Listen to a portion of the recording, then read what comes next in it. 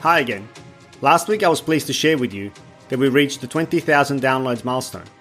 This week I'm excited to announce that according to Listen Notes, one of the world's biggest podcast search engines, The Voices of War is one of the top 3% most popular shows out of more than 2.7 million podcasts globally. To say that I'm excited about this would be an understatement, and I want to thank each and every one of you for supporting the show. If you haven't yet given us a 5-star rating or review, please consider taking a few seconds to maybe do that now. Every review and rating helps bring the show to more listeners. You can also help by telling your friends and family about the show, or simply by sharing it with your followers on social media. Okay, back to another interesting interview, this time with two outstanding guests.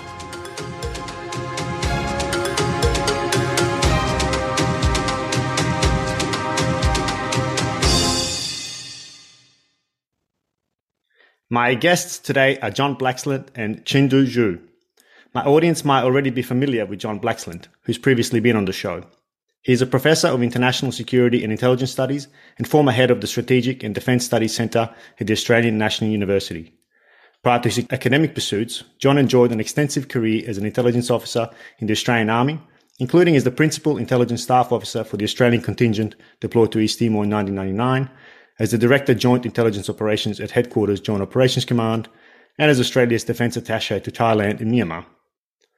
John is an outspoken commentator and researcher on topics such as Australian military history and strategy, public policy, security, defence and international relations. Qinduo Xu hosts Dialogue Weekend at China Global Television Network, a talk show that offers in-depth analyses of current affairs.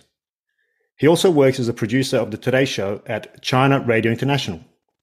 As a political analyst who follows Chinese foreign policy closely, Qinduo frequently contributes to international media outlets such as the New York Times, Press TV, NPR, Turkish TRT, ABC, RT, and others. Qinduo majored in both English and international studies. His focus of research has been on China's rise and its interaction with the rest of the world.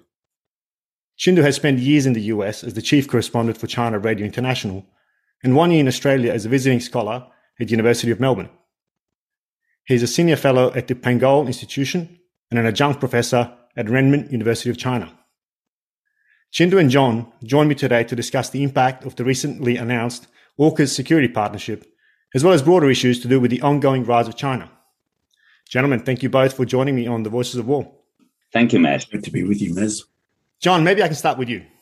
What is AUKUS and what has motivated its creation and, of course, the storm that ensued?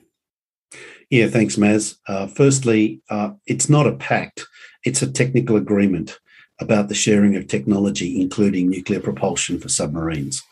I was in a chat just recently and people were talking about it, the AUKUS Pact. I'm thinking, hang on a minute, there's no security guarantee here.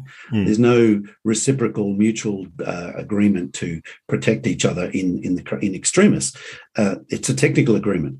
Now, what it does is, imply that there's more to it, but it is in the words, in the black and white words used, it's a technical agreement. And why is it come about? Well, there's a variety of factors there. One is that technology has shifted. So the decision 5 years ago to get conventionally propulsion submarines with diesel-electric submarine propulsion has been overtaken by events. One is technology has shifted. What's become patently clear is that Australian submarines to operate at long distances, which is what you need to even just get around Australia's shoreline, let alone go anywhere else, requires the ability to sustain reasonably rapid movement with stealth. Now, the key thing about submarines is they offer stealth, but stealth has become compromised by the fact that computers, AI, drones, satellites means it's a lot easier to detect a submarine now than it ever was. It's particularly a conventionally powered one like the ones we were talking about getting from France. So the whole point of being stealthy, the whole point of spending 90 billion Australian dollars on submarines was to get something that had reach, deterrence, and stealth. If you don't have the stealth anymore, you don't have the deterrence. So it became an issue of, well, what do we do? We're in a bit of a conundrum. And the decision was made to approach the Brits and the Americans about sharing nuclear propulsion technology, and with that, a range of technologies that would enable Australia to be able to have greater range with its weapon systems, to add a degree of confidence to its ability to deter, mindful in particular of the fact that China has exponentially grown its military capabilities and developed long-range precision strike capabilities to which Australia could offer nothing in to deter in response. So a combination of factors there. And along the way, we managed to insult the French by walking away from the French submarine deal, even though they themselves made nuclear propulsion submarines. But their version was one it's a low enriched uranium version. The American British one is a high enriched uranium version, which ostensibly is a version that doesn't require massive Australian technological input because it's a bit like a black box. You can plug it in and run it for 30 to 35 years, and apart from exterior maintenance, not touch the insides. Now, that's all well and good in theory. The practice is that we now have cancelled a submarine program. We don't have another one. And so technologically, there's actually very little to show for it today in the near term. Yeah. In the near term. In the near term, of course. And now, of course, that's, and I like the fact that you use the word deterrent, because it's for even the very uninformed, it's very clear what this deterrence is for. And of course, the rise of China. Qinduo, what are your thoughts on AUKUS and its origins and why it's been brought into existence? Well, for China, if of course China is not happy with the new development, basically it's like a new military building block in this region. So, and also I want to point out, China's unhappiness is mostly targeting at Washington, not really at Australia, because China would say, if you look at the spokesperson from Chinese Foreign Ministry, they are talking about irresponsible behavior of Washington.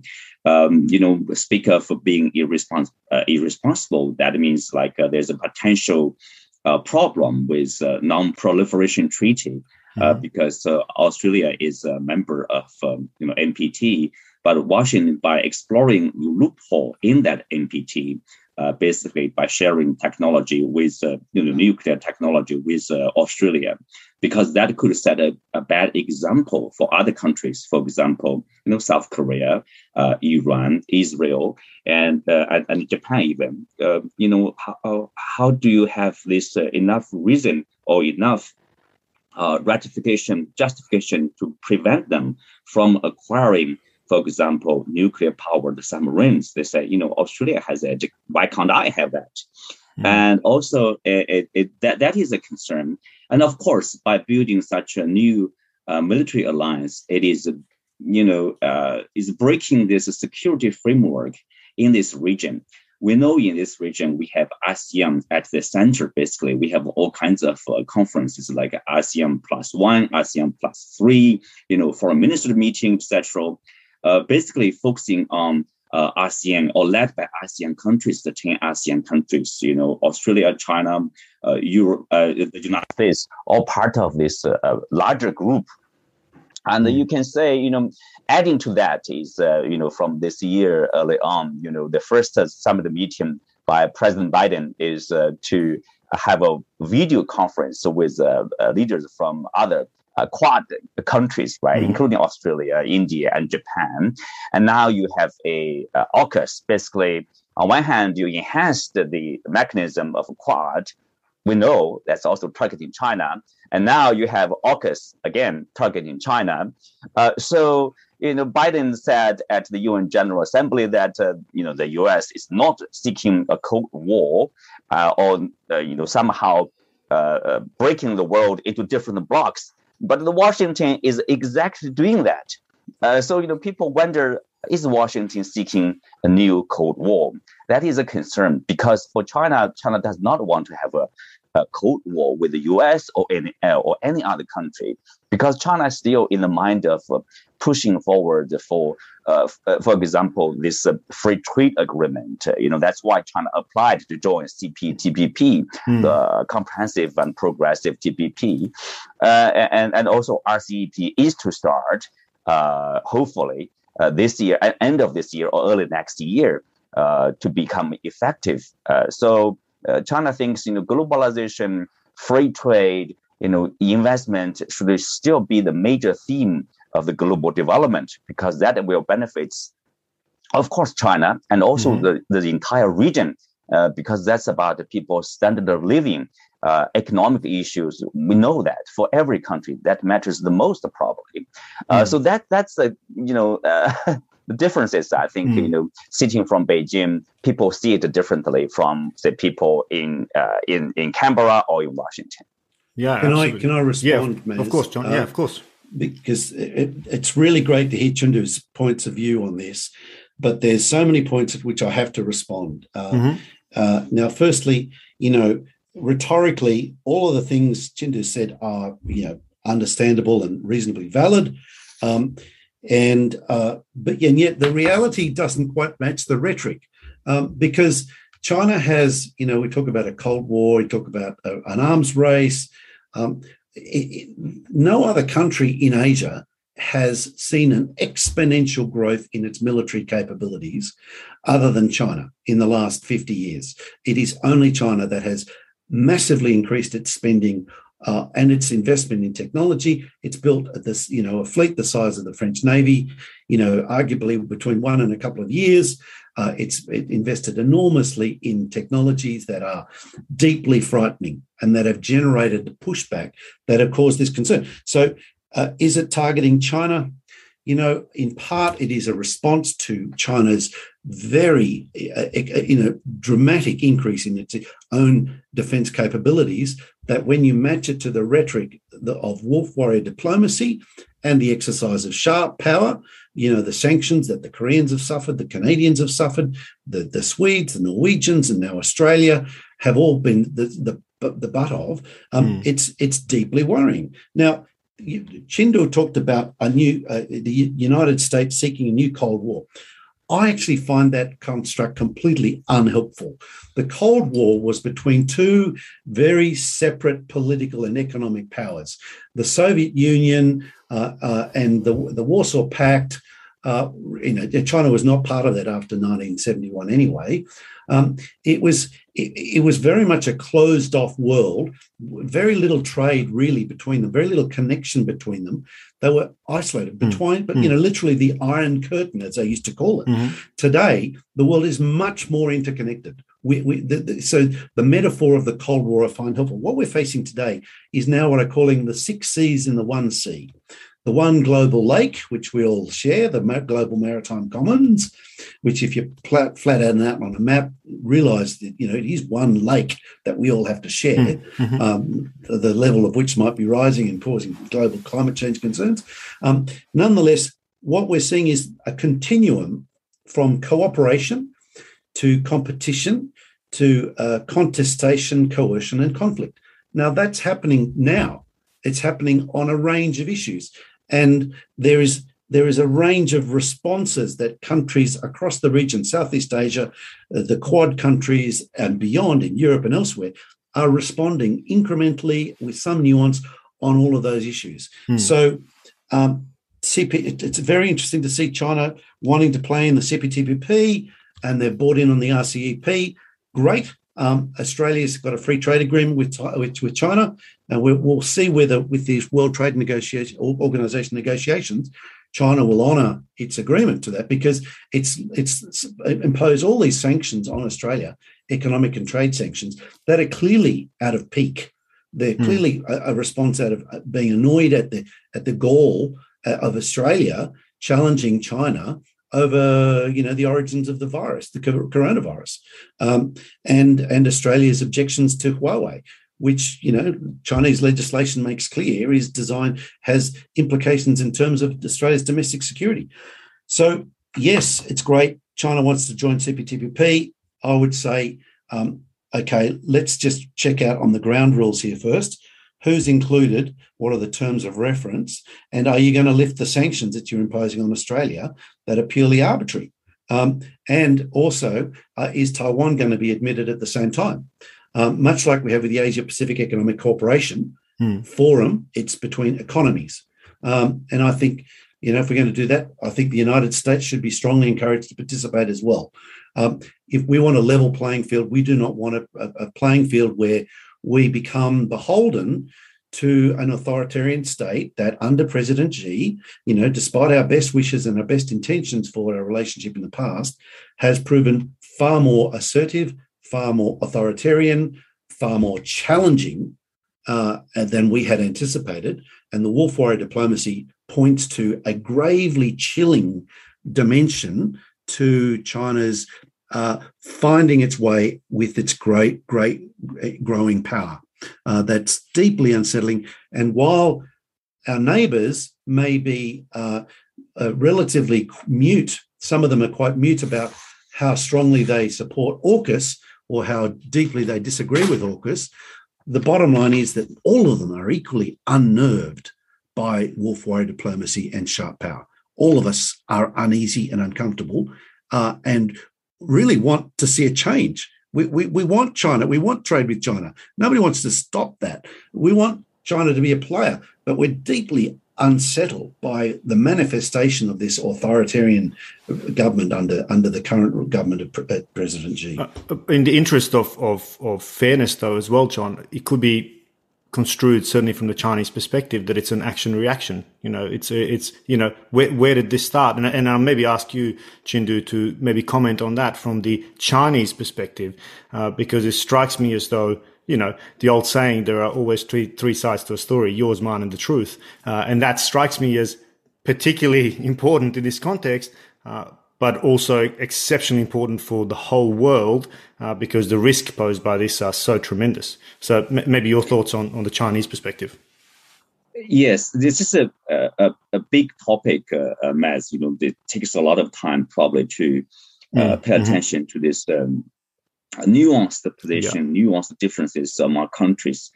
For example, when I was in Australia, I miss Australia, I miss Melbourne, the coffee.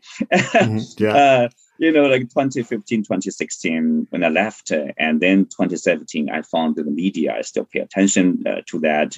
There's a hysteria about Chinese political interference, Chinese spying, Chinese students, Chinese, Confucius institutes. Everything China is put and a negative light, like China is threatening Australia's economy, technology, or security. From Chinese point of view, I feel puzzled. Because if you ask anyone today, even today, on the streets of Beijing or Shanghai, what's your impression of Australia? 9 out of 10, I can assure you, people would say, oh, I have a good impression about Australia. Beautiful beach, nice people, good place for further education, doing trade, immigration or investment.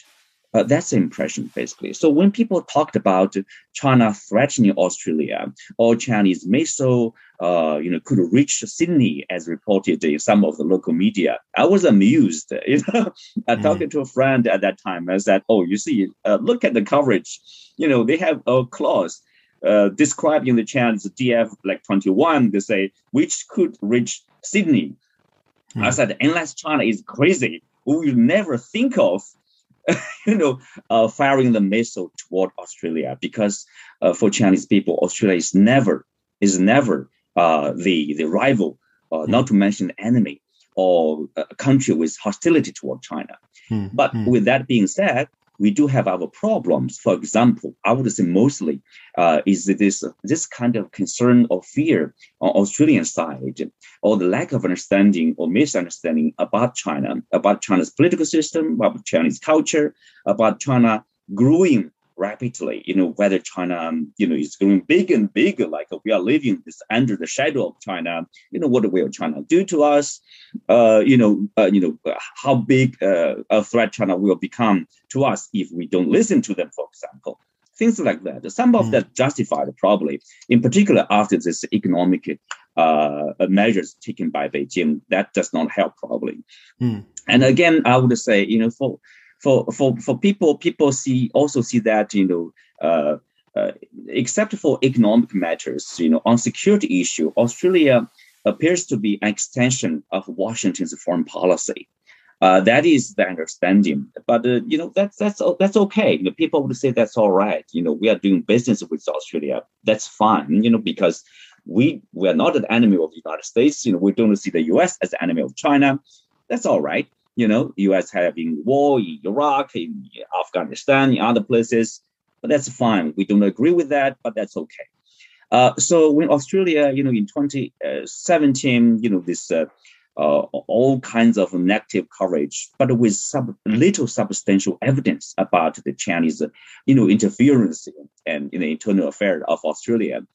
For me, because China has a policy of non-interference in the internal affairs of other countries, mostly because China does not welcome other countries to interfere in its internal affairs, remember. So it has a strict policy of not to get involved in the domestic affairs of another country. So, when people say that, I would say, no, it's not the case. China would hate to intervene in the Australian politics, like election, like the foreign policy. Yeah, China would love Australia to have a more friendly policy toward China. Obviously, every country would love to have that, right? That's understandable, but they would not do something to intervene. And also in 2018, after this very negative coverage, very negative discussion about China, and then in 2018, Huawei was kicked out of the Australian market. Remember, Australia is the first country to kick Huawei out of their 5G network. That is I would say that is very negative in terms of the effects on the Chinese. It was not widely covered, despite this being the first, Australia being the first country, because people still think, probably that's fine. Other countries will still use Huawei. But of course, what we know later on, there's a economic war or trade war launched by Trump against China. Then Huawei becomes one of the top issues in this disputes between China and the U.S. So Huawei was put under severe sanction by the U.S. and the U.S. also put, I would say, tremendous pressure on its allies, basically to refuse Huawei to enter into their market.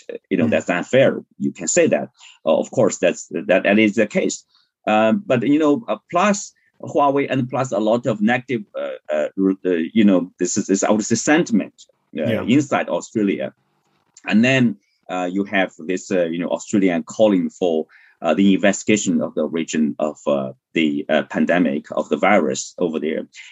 John also said that many people say that's because of Australia being the first country calling for international investigation of the origin of the virus. So China retaliated against Australia.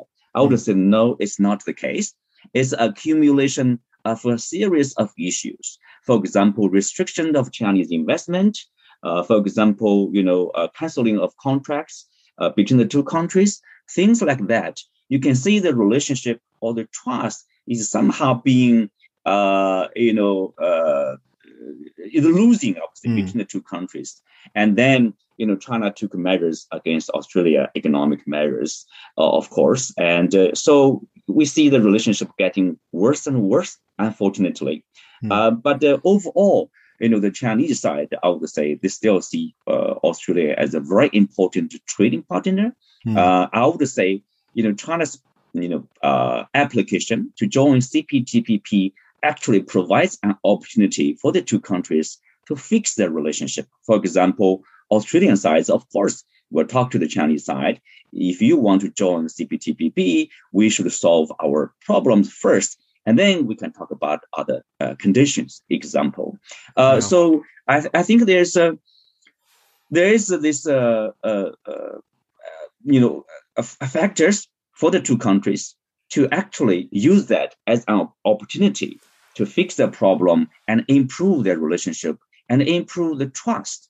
between the two countries. When John talked about China's military development, can I respond a little bit to that too? Yeah, please. Because there's a lot of points over there. No, I totally understand that. Absolutely. Please go ahead. Yeah, the military development, many people would say, Chinese military development is threatening. I would agree. China's rapid military development, I would say that's the fact, and no deny about that.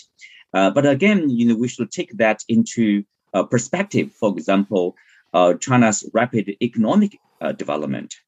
China is the second largest economy, and naturally, it will spend a certain percentage of its GDP on defense, just like every country does. So 1.7% of its defense spending, that's a lot of money. If you compare that to the US, it's about 3.7% of the GDP on military spending. I think China spends in percentage-wise is lower than Korea, than Vietnam. I think lower than Australia. Australia is probably at 2.1% of GDP on military spending. For China, the security concern, on one hand, that's natural development, I would argue. Country develops economy, you have your interest to protect. For example, one belt, one road. China has its interests in every corner of the world today, but China is not building military posts everywhere around the world like the US does, to protect its interests, because China does not believe in, that's the best choice to protect its interests. But why, you would ask, why China is still building its military? I would say it's mostly periphery security. For example, Taiwan issue, South China Sea issue. That's the most concern. Remember, China has the neighboring countries on border, like 14 countries, and then you have countries, neighboring countries overseas, like Japan, South Korea, etc., and Southeast Asian countries. So there's a security issue. I would say mostly it's really about the US. It's not about Australia. It's not about the UK or France or Germany. No, because the US would say they would do everything to defend Taiwan in the event of a war. So, for the Chinese side, what would you do? Let's put the sovereignty issue aside a little bit. As a big country, as a country with a strong tradition of unification of the country in terms of territorial integrity, of a country with a strong tradition of independence. So they would say, we don't rely on Russia. We don't rely on any other country. We would rely on ourselves and to protect ourselves. If you look at the development, it's really about, some would say deterring, tools of weapons. Basically, they call it, they want to use the weapon to prevent the U.S. involvement in the cross-strait relationship. In the event of a war, if Taiwan declares independence today, most likely there will be a military conflict. And then, of course, that's a test for China, that's a test for Washington, but you always prepare for the worst. So in that sense, I would say, Chinese military development, no, it's not for Australia. It's not targeting at any other country, but mostly I would say the China-US relationship. John, any... Fantastic, Qinduo. Yeah. No, look, Maz, this is really fascinating. Grist for the mill. I'm really glad to hear all this. Very interesting, your chronology, Qinduo, and I appreciate you outlining it. I think, between us, it's the comparing and contrasting, you're right. And Maz, you made the point earlier about there being three perspectives. Yeah. I think you're probably right, because I've got another perspective, and I look back to 2017. Malcolm Turnbull was Prime Minister of Australia. This is the man who was pushing the free trade agreement with China, was speaking up the positives of the relationship with China, had nothing but positive things to say about the relationship with China. Launched Hugh White's publication, his book on the China issues. Can't remember exactly. It wasn't the China choice. It was his next one. He's written a few on the same kind of permutations of the same kind of issue. Malcolm Turnbull happily launched it. He was sympathetic and, got the sense that this is all well and good. And yet things really started to change. When he became Prime Minister, he started getting briefed in on a range of things that were happening. The foreign interference that Qinduo touched on, the espionage, the attempts to buy off people like Sam Dastyari, which blew up in Sam's face and really brought to mind the issue of foreign interference. The ASIO annual reports have been featuring this for a number of years now, but they really started to spike from about 2015, 16, 17 onwards. The Confucius Institutes became very closely associated with a policy straitjacket that basically you had to conform with a PRC political perspective on the Chinese history and Chinese culture, which became, for liberal institutions like the Australian National University, where I belong, it was intolerable. That's not the way we operate. We don't get told how to think or how to research or to teach. So that all of those kind of issues really, Qinduo said there's little evidence. Well, there's actually a fair amount of evidence, actually. It's cumulatively. There's enough stuff there. And then along the way, Australia started pushing back on Huawei. And yes, there's probably a degree of cross-checking of notes with the United States, but people need to appreciate Australia's enormously invested in its security relationship with the United States. The United States matters to Australia enormously, has done since 1941, 42, and probably will do. We just commemorated 70 years of the ANZUS alliance. It's a piece of paper, 800 words long, an essay.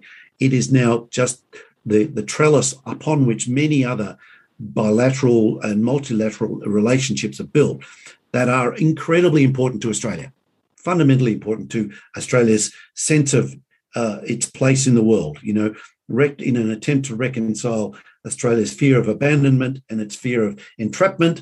It's come down on the view that it needs to support the United States. Now, at the same time, though, and there's a really interesting book written by one of our people, was recently at the Coral Bell School of Asia-Pacific Affairs, Shannon Tao, called Independent Ally. Australia makes its policy decisions on its own estimation of its own interests, and they happen to quite often align with its perception of the interests of the United States.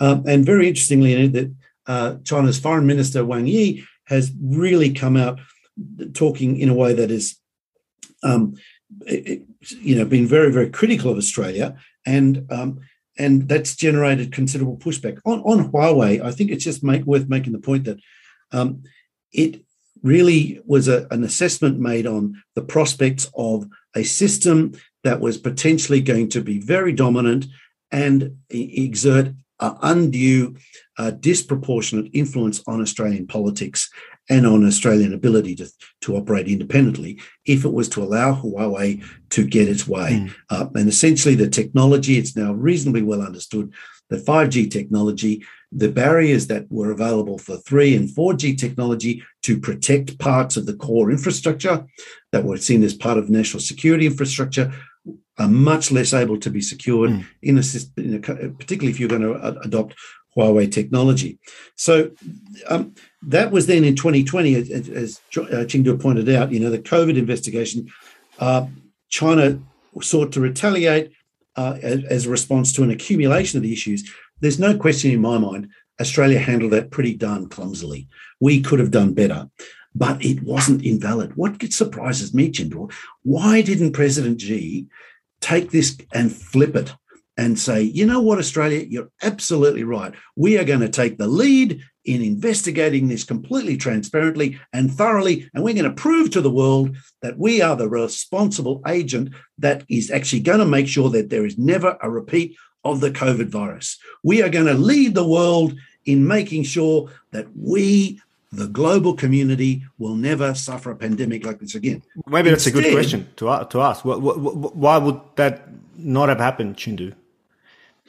That's a good question. Looking back, for what happened between China and Australia, for example, I would say both countries can or could have handled their relationship in a better way, step back a little bit, and have more trust and talk to each other.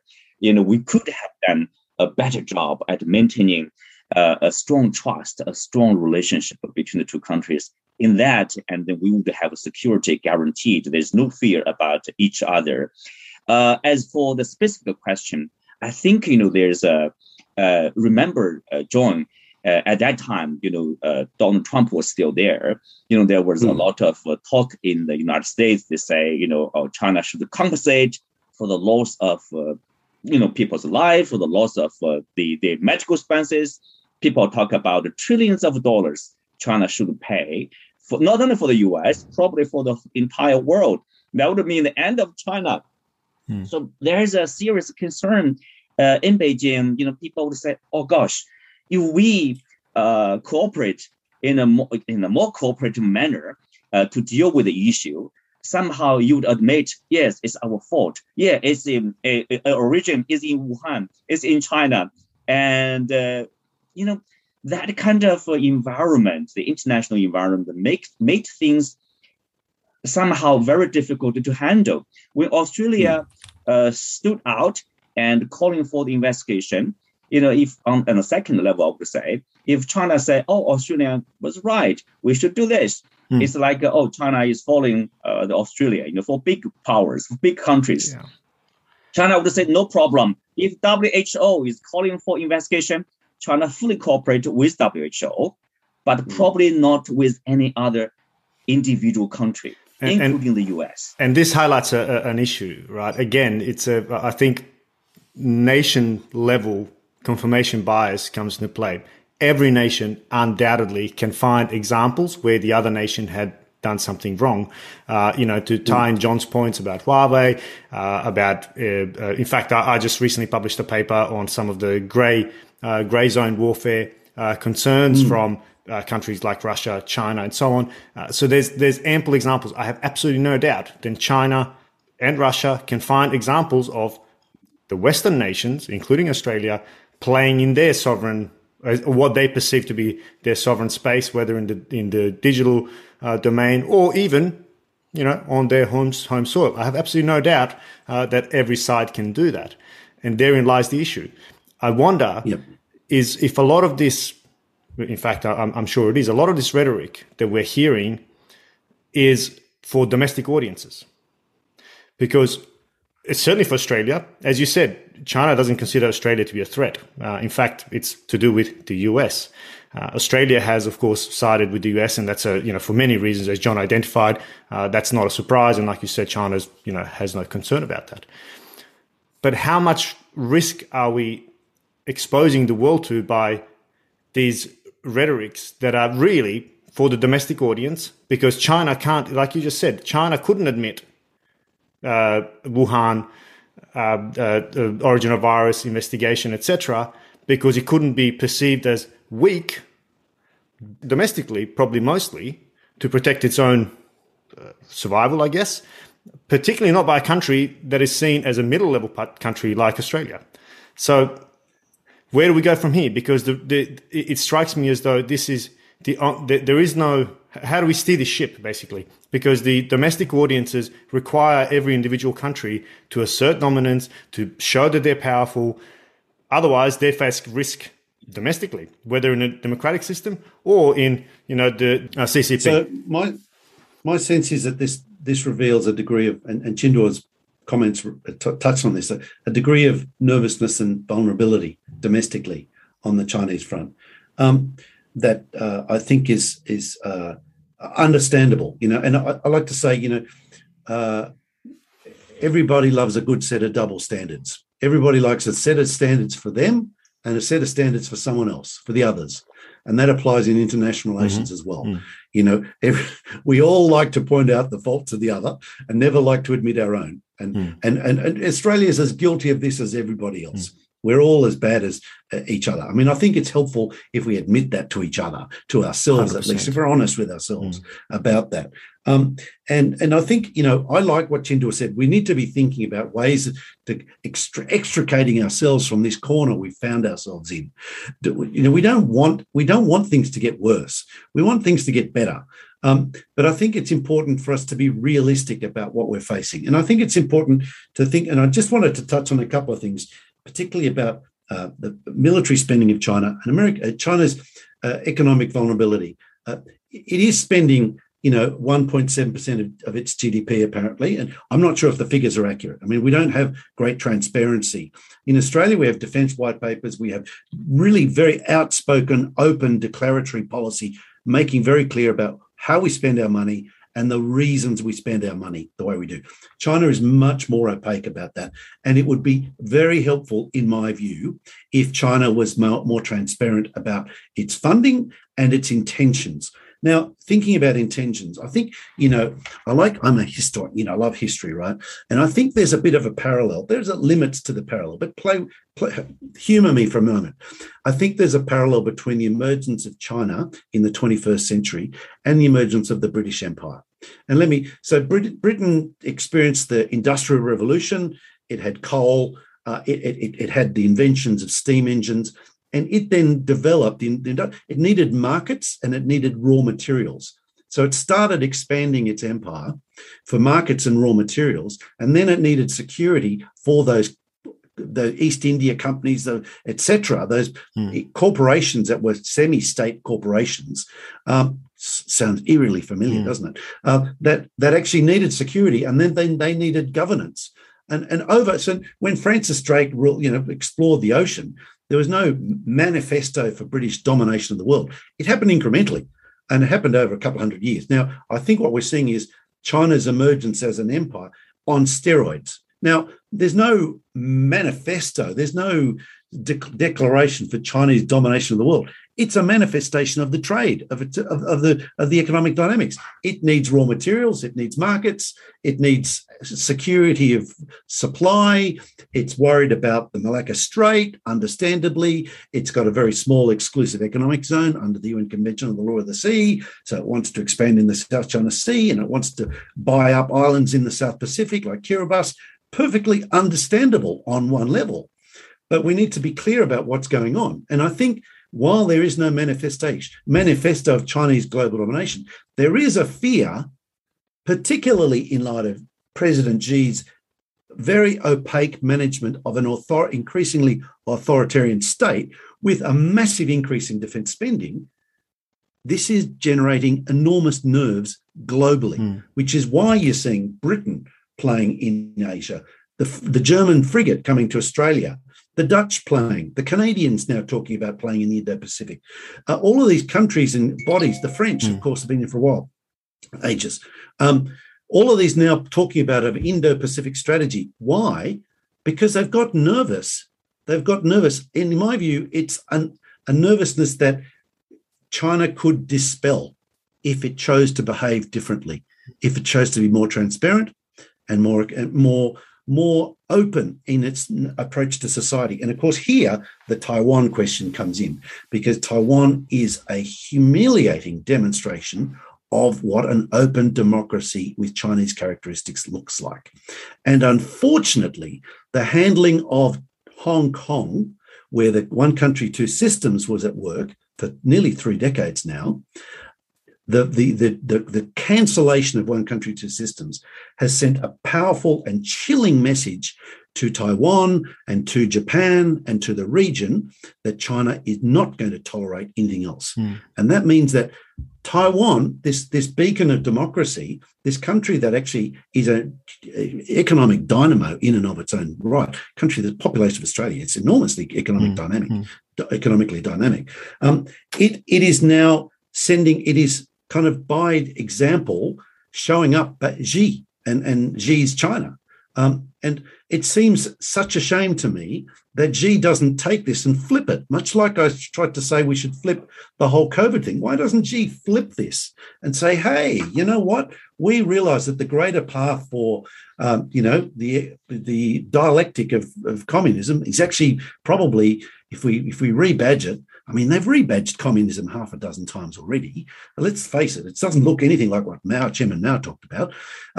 Let's rebadge it and make it look a bit like Taiwanese democracy. I mean, even within the one-party state, allow for some democracy in the one-party state. You call it the parties within the party. I don't know. There's ways you can skin this cat differently that can allay fears. But of course, maybe Qinduo can enlighten us more. My sense is perhaps one of the reasons why that doesn't happen is because President Xi is actually more nervous than he's letting on. But one other point just about the spending on defence. The United States was instrumental in inviting China into the World Trade Organization. It is now spending to compete with the United States. I think that's a real travesty. It's a shame. Japan never felt it needed to compete with the United States. When it was the top dog in the 70s and 80s and 90s, when everyone was worried in the United States was worried about Japan, Japan did not boost its spending beyond 1% of GDP, even though it probably could have. My sense, it's a real shame that China is not viewing this as a partnership, rather than seeing this as a competition, a contestation, and a conflict, that it not look to see this more as a more like a sporting competition rather than a war. Let's say if we use the metaphor, this is why I'm thinking that continuum is useful to think of in a positive way, and which is why I'm actually pretty upbeat about the Quad. The Quad, it's so in coming out of Wang Yi's office in the Ministry of Foreign Affairs in Beijing, you hear about it in very dark Manichaean terms. I'm thinking, hang on a minute, this is good. Competition is good, Getting India to look beyond itself and actually invest in vaccines in the Pacific, why is that bad? That's not bad. That's good, Getting Australia and India to cooperate, we've been trying to do that for decades, for generations. That's good, right? Engaging with Japan is good. It's actually good. And Japan's got good relations, relatively good relations with everybody. It wants to have better relationships with China. And let's not forget, Japan is the country, a colleague of mine, Amy King, did her thesis, a PhD thesis, was on the investment in Japan made in China in the acts of reparation, as much as anything, in the 50s, 60s and 70s, that Japan did in quite generous way, with self-interest in mind, of course, everybody does. But China has kind of erased that from its history. And now, why? Why did you bother erasing? That's a really good. There's some good things happening between China and Japan. Maybe we'll let Qinduo respond to some of those questions, because I can see him nodding. A lot. Yeah. And again, gentlemen, I'm very conscious of these are all big topics, and time. There's a lot John mentioned. Yeah. Let me respond a little bit to China, Japan, mostly about the Diaoyu Islands. Of course, there's a Japanese name for it. Interestingly, the controversy developed, I think, in 2012 or even earlier. Around that time, the opposition party of Japan came to power. The opposition party, interestingly, actually has a good relationship with China. But unfortunately, they had no experience of handling domestic and foreign affairs. And they somehow, received an advice to nationalize the Diaoyu Islands. And then they think that would be easier to handle the relationship with China. But on the Chinese point of view is nationalize the Diaoyu Islands. That means, that's a formal announcement of Diaoyu Islands belonging to Japan. That's part of Japan. So that's a change of status quo, which is, there's a dispute, but we don't touch upon that. Japan can claim that's part of Japan. China can claim that's part of China. But, that's a thorny issue. Let's leave it aside and focus on our cooperation. But with the declaration of nationalization of that, islands, it changed the status quo, and then it incites a strong response from the Chinese side. And then we see the worsening of the relationship between the two countries. I would say that's very unfortunate. They should have handled it much better way. But anyway, that's China, Japan. Let's respond a little bit to John, what John said about the China-US, competition. I see that there's an expectation, China could become the second Japan, largely following the lead of the US and be part of the mostly West-dominated international system. I would say for most of the part of the time, China was, I would say, in that case, in WTO, in the international organization, IMF, World Bank, China is part of that, working with Western countries. There are some disputes, but that's okay. People can manage, that differences. But as China continue to grow, I would say then there's an issue.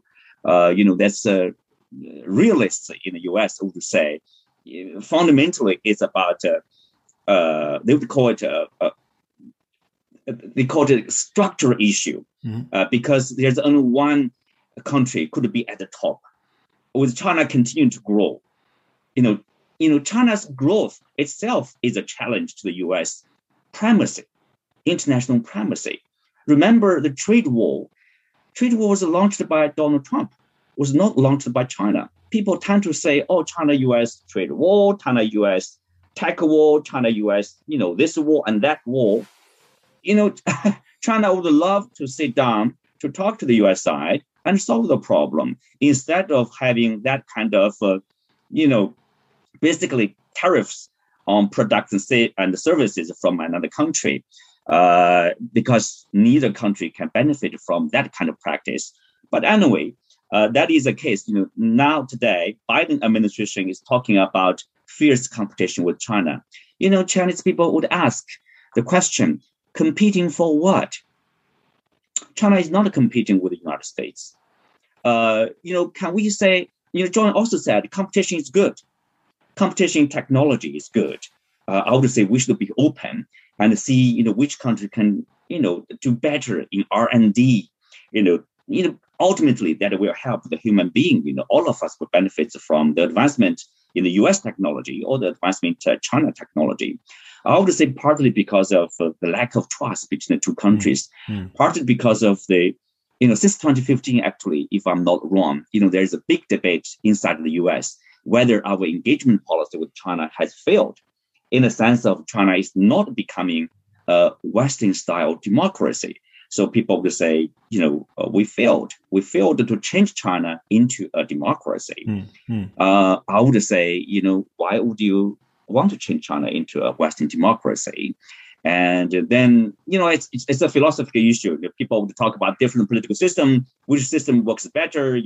I'll give that. I think China has a lot to catch on in terms of openness, in terms of market access, in terms of transparency, in terms of being, more free, I would say. China could do a lot in that respect, because ultimately that will benefit China. I stayed in Australia. I know Australia is a very open society, is a very free society. And that's probably also explains why people are afraid of, once you have this sense, oh, China is somehow probably not our friend. And then you have a focus on the Chinese activity. And then you see everything is wrong. Actually, Chinese involvement or Chinese investment in Australia is tiny compared to the investment from United States, from the UK, even from, I think, Netherlands.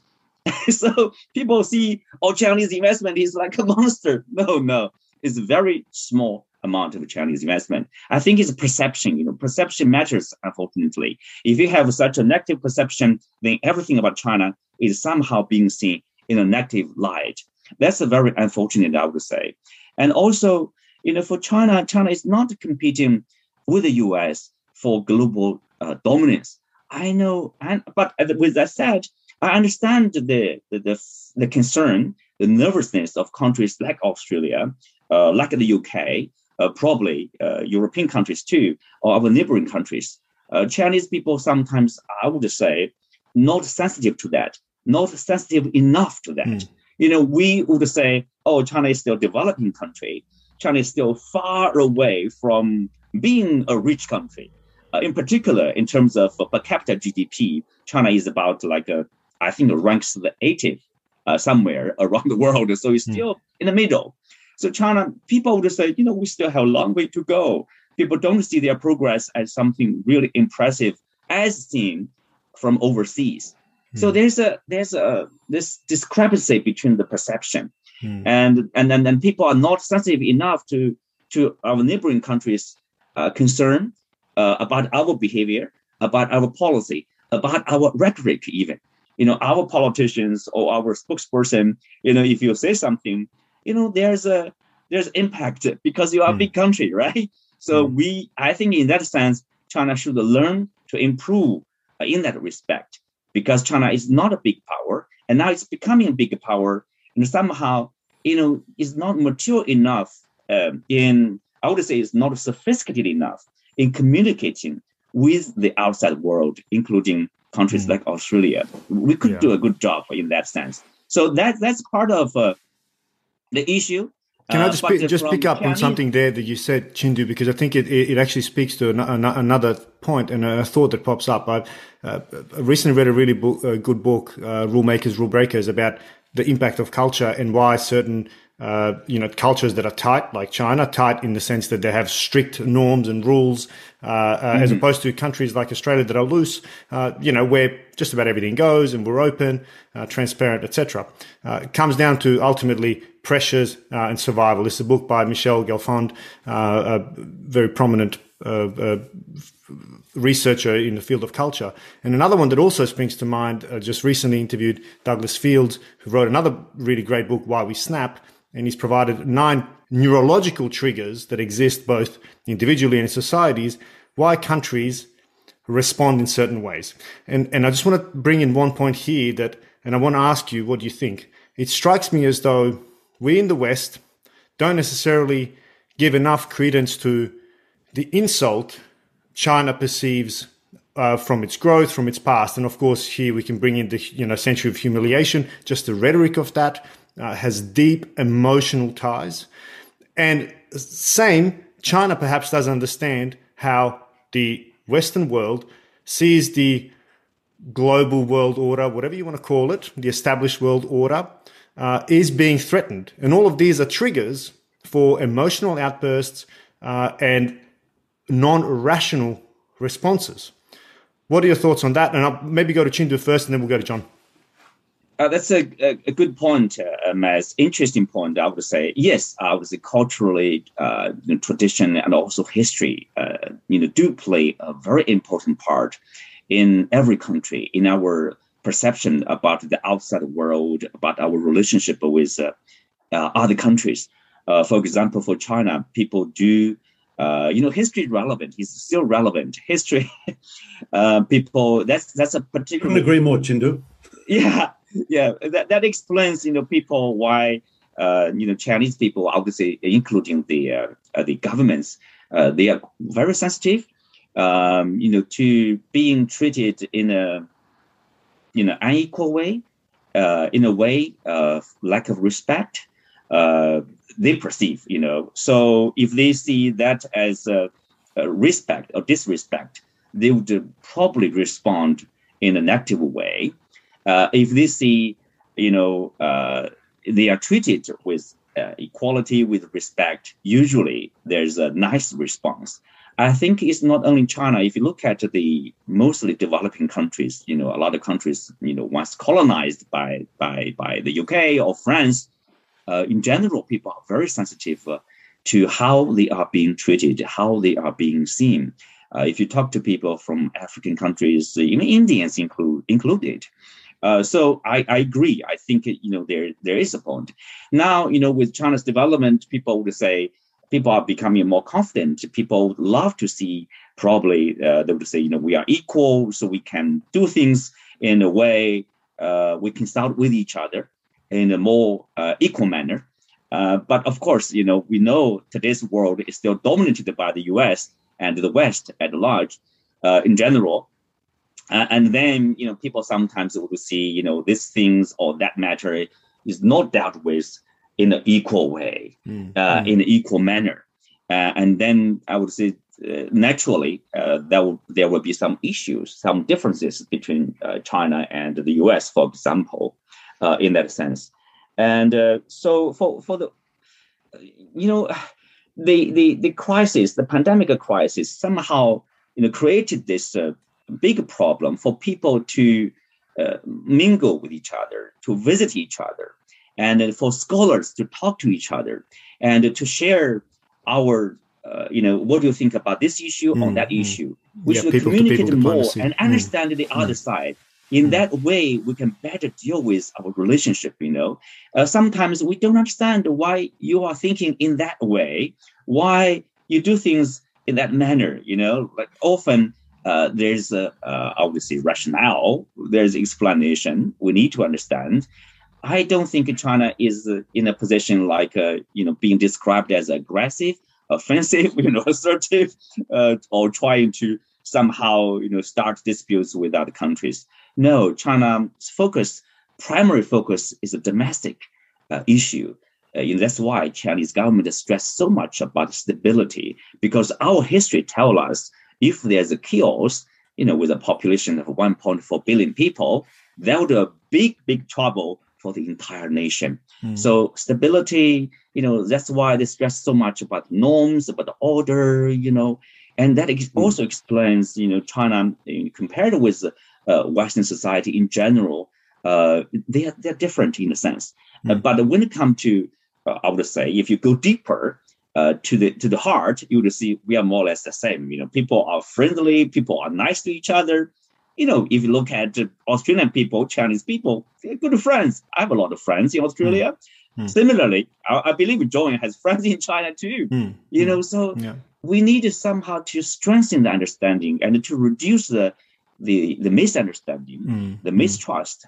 And with that being said, I would say China-US, I tend to agree there's a big issue that is, how to deal with this relationship. If China continues to grow, and it continues to grow now, how will the US deal with another country, which is a peer power in terms of technology, in terms of military power, in terms of economy?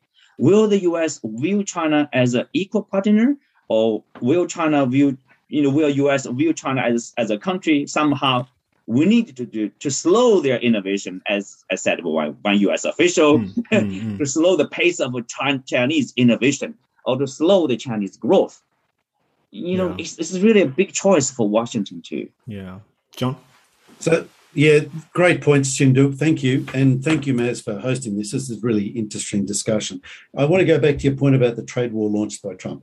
It didn't happen in a vacuum, okay? Trump was responding to very strong domestic political stimulus, which was the Rust Belt and the sense of technological espionage on an industrial scale, where many of the items of technology in China appear to look remarkably like technology that was, originally designed or built in the United States. There was a sense, and perception is reality, let's face it, there is a sense of grievance in the United States that China joined the WTO and then played the United States, tricked the United States.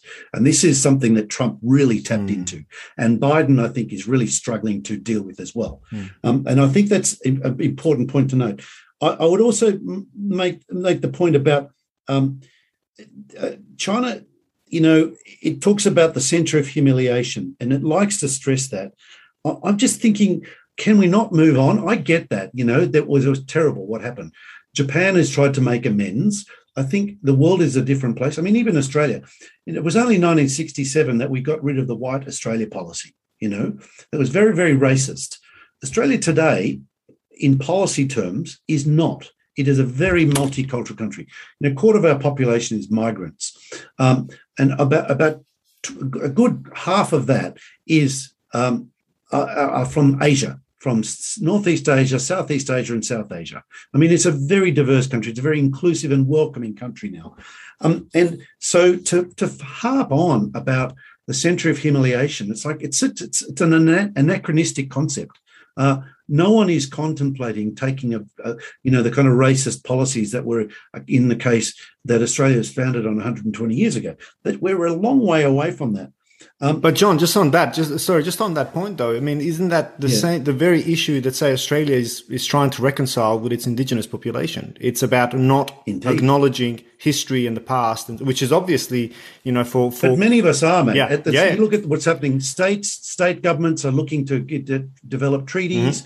There's some denial in parts of the population, but this is diffuse governance. We have 8 state and territory governments, we have a federal government, we have different parties, and in that mix is a mixture of views that's bubbling up. So that treaties are emerging, there's a lot of debate, a lot of contestation, which I think is really healthy, and far more acknowledgement of this than ever before. I as a kid, I grew up, never heard these stories.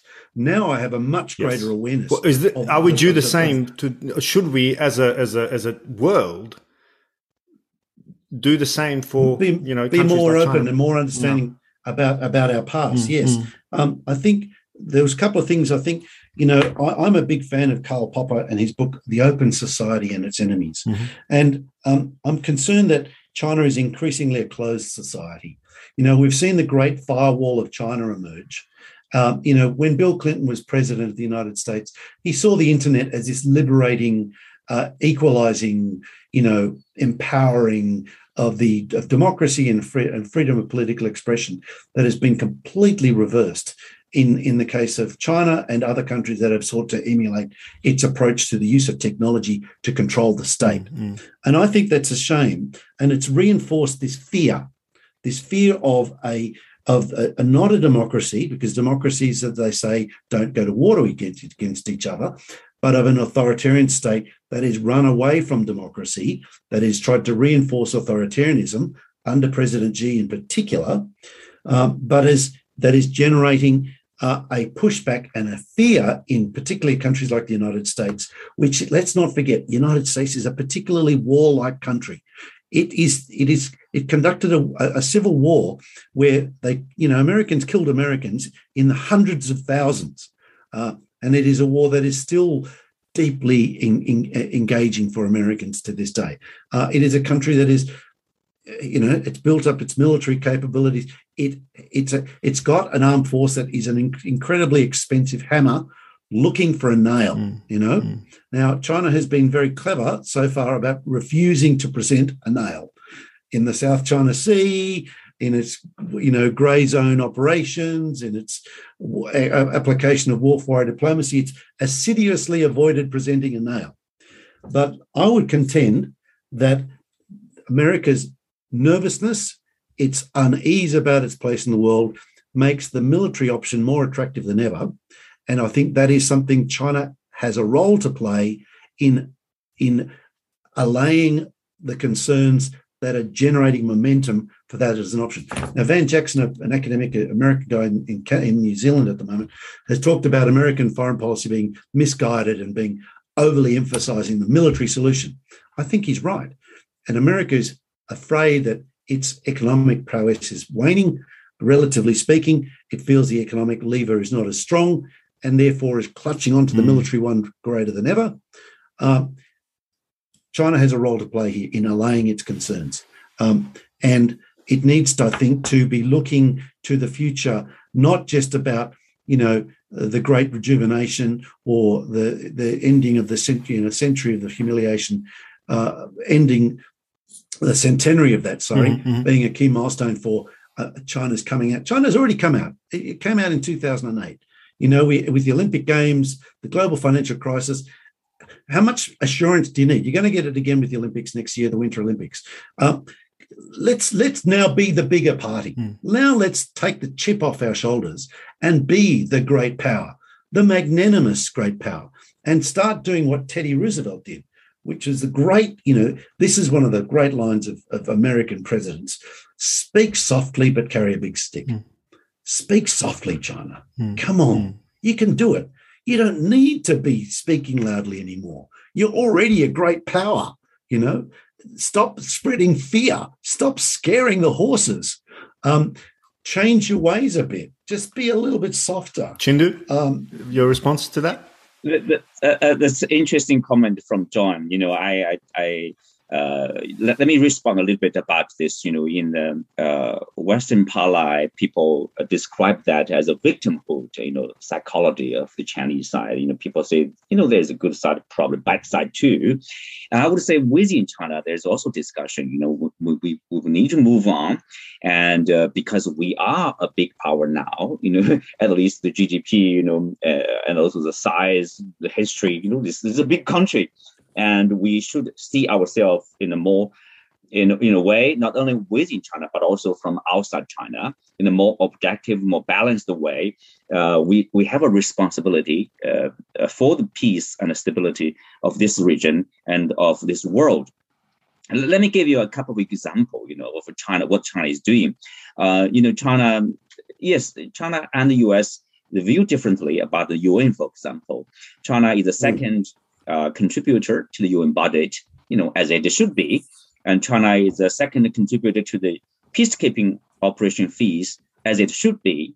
And also China is the largest contributor of peacekeepers among the big five, the UN Security Council members, the 5 members. China provides the largest number of peacekeepers. If you plus that with this standby, police force, China is actually the largest contributor to peacekeepers to the UN.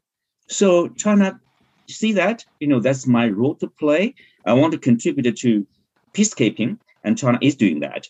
And I'll give you another example of China is moving ahead. For example, people, as we said, you can always find a problem with China. You can always criticize this and that. But there are also on the other side. For example, Xi Jinping promised these goals, 2030, 2060, peaking of carbon emission and also neutrality. That's a big promise. That's a promise actually surprised the world as well as the Chinese audience. There are complaints actually inside China saying that the president making such a promise, as a big promise, as a developing country, we have a long way to go. And then, you noticed this, the people call it shortage of power in China. Some of the factories were asked, to operate only 3 days a week or 4 days a week because of the lack of electricity. That's partly because of the quota.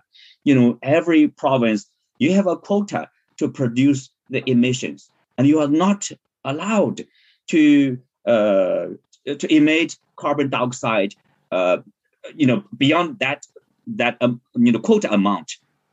So you see, there's a strict implementation of the climate change promises of China. Do you see that as a responsible behavior, or do you see that as irresponsible behavior? I would say China is trying to be very hard to be responsible in terms of climate change. If China wants to be a spoiler of the world, China can say, we are a developing country. Sorry, we cannot do that. Nobody expects China to reach neutrality in 2060. Of course, China is smart in terms of the renewable energy. China is the biggest investor. China sees that as another revolution. China basically thinks, we should do big in that respect. That's good to the world. That's good to China too. If you look at the installation and export of this solar panels, of EVs, of the batteries, I think also wind turbines. China is basically the largest around the world. 1/3 of this renewable technology or patents comes from China. When people say, China probably in the past copied, technologies from the US, from other developed world, but also I would say China is investing in that respect to be more innovative and to be more productive. Let me also respond a little bit to this about Trump's trade war with China. John mentioned that. I agree with John. Because of the domestic concern, Rust Belt, the U.S. side. When I was in the United States as a correspondent, Chinese ambassador basically told us, to also write about stories about the U.S. difficulties. So the Chinese audience would have a better understanding of the U.S. difficulty, because the U.S. do have a difficulty. The Chinese side should understand, so we can come to a middle point, a consensus. Like both sides should do something to help resolve the issue. And the issue, unfortunately, probably remains even today. And then the manufacturing, basically. And then, I would add to one point, that is globalization. Globalization, outsourcing, the multinational companies, naturally, they would do outsourcing because that gives them more competitive edge with cheaper labor and even cheaper source, for example. So they found China to be a good destination. And now today, Vietnam too. I would say that's a natural development, course of development of big business, unfortunately. If you look at China, there's also concern nowadays. Companies migrating to Vietnam, Bangladesh, because labors are cheaper. So that's naturally Chinese companies would move to Vietnam. Not only about the foreign companies, Chinese company would move to Vietnam, Bangladesh. What can you do? You cannot say, no, you cannot move. You can only increase your competitive edge by providing, for example, I have robots probably. I have, a better policy, for example. I can give you more incentive to stay and to hire my workers. and to contribute to the economy. I would say, unfortunately, for European countries, for the US, the globalization, they don't have a corresponding policy, domestic policy, to mitigate this severe or the adverse, the impact of globalization. That is the impact on their industrialization, on their workers. They don't have such a policy, and then they see the suffering of their people. And then people tend to, politicians tend to point fingers at others instead of themselves, instead of looking at themselves. There's a lack of such policy.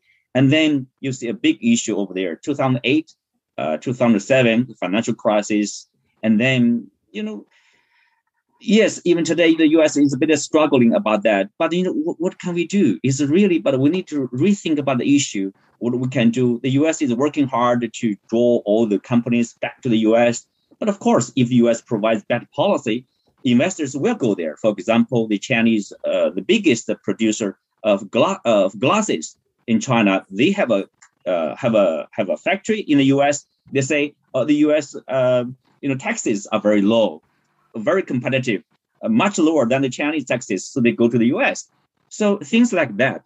I think, every country, in a competitive world, they will do what they can do to attract the investors, to attract the business. And simply blame your competitor is not a solution, unfortunately. Gentlemen, I'm conscious of the time, but John, yes, please. Yeah, I'm mindful of the time too. Just a couple of maybe some concluding remarks I think is probably worth making. There's a great line from Winston Churchill that said, "Democracy is the worst form of government, apart from all the others." And democracy in Australia is messy.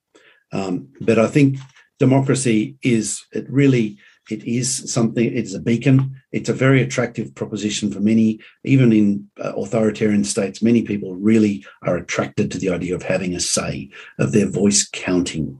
And I think, China, maybe that's the next stage of development for China, that it can think about opening up a bit more.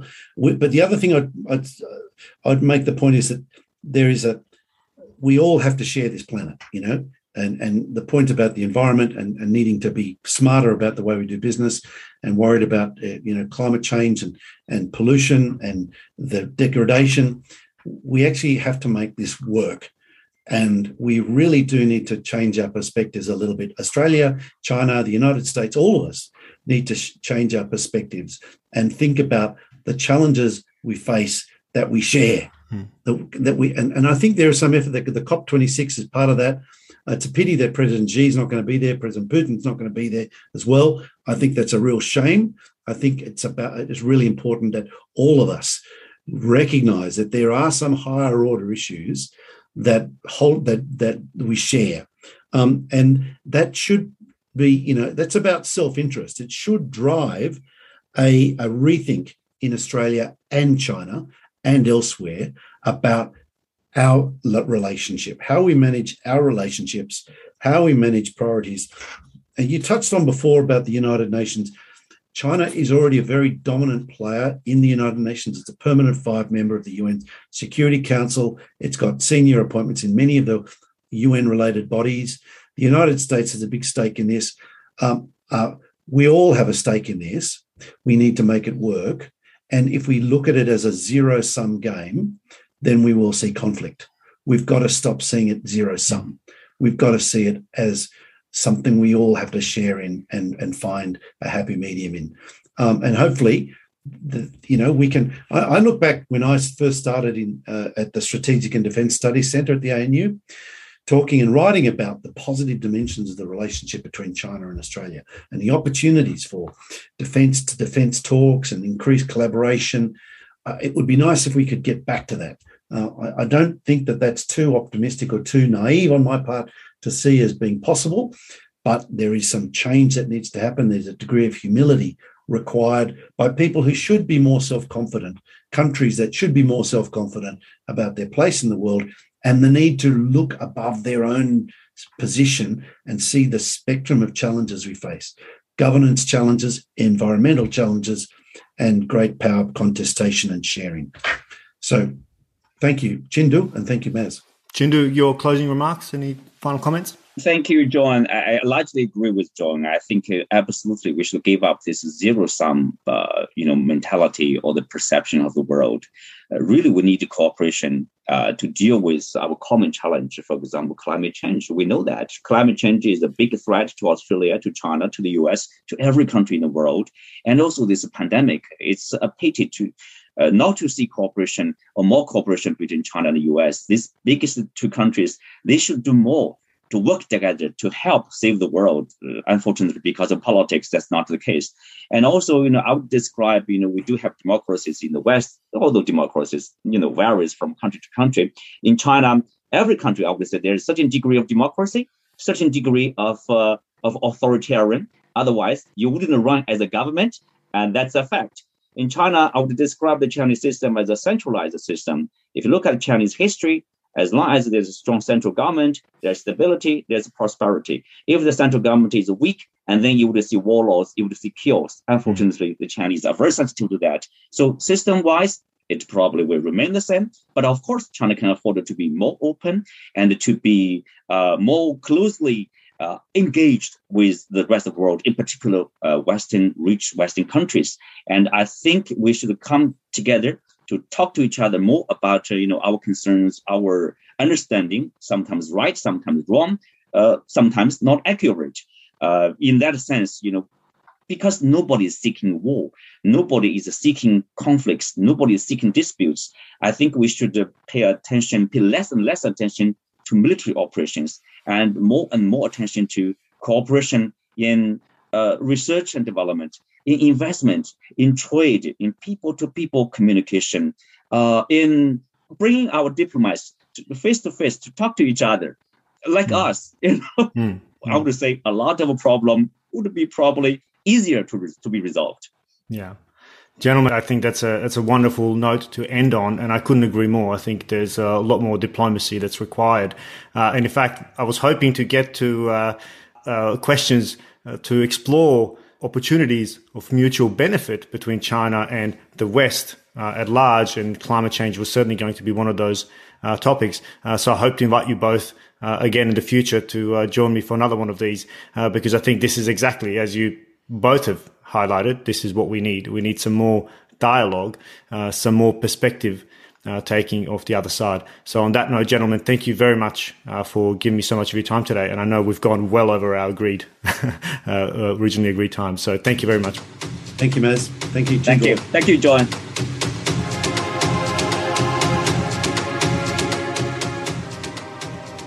Thanks for joining us for another episode of The Voices of War.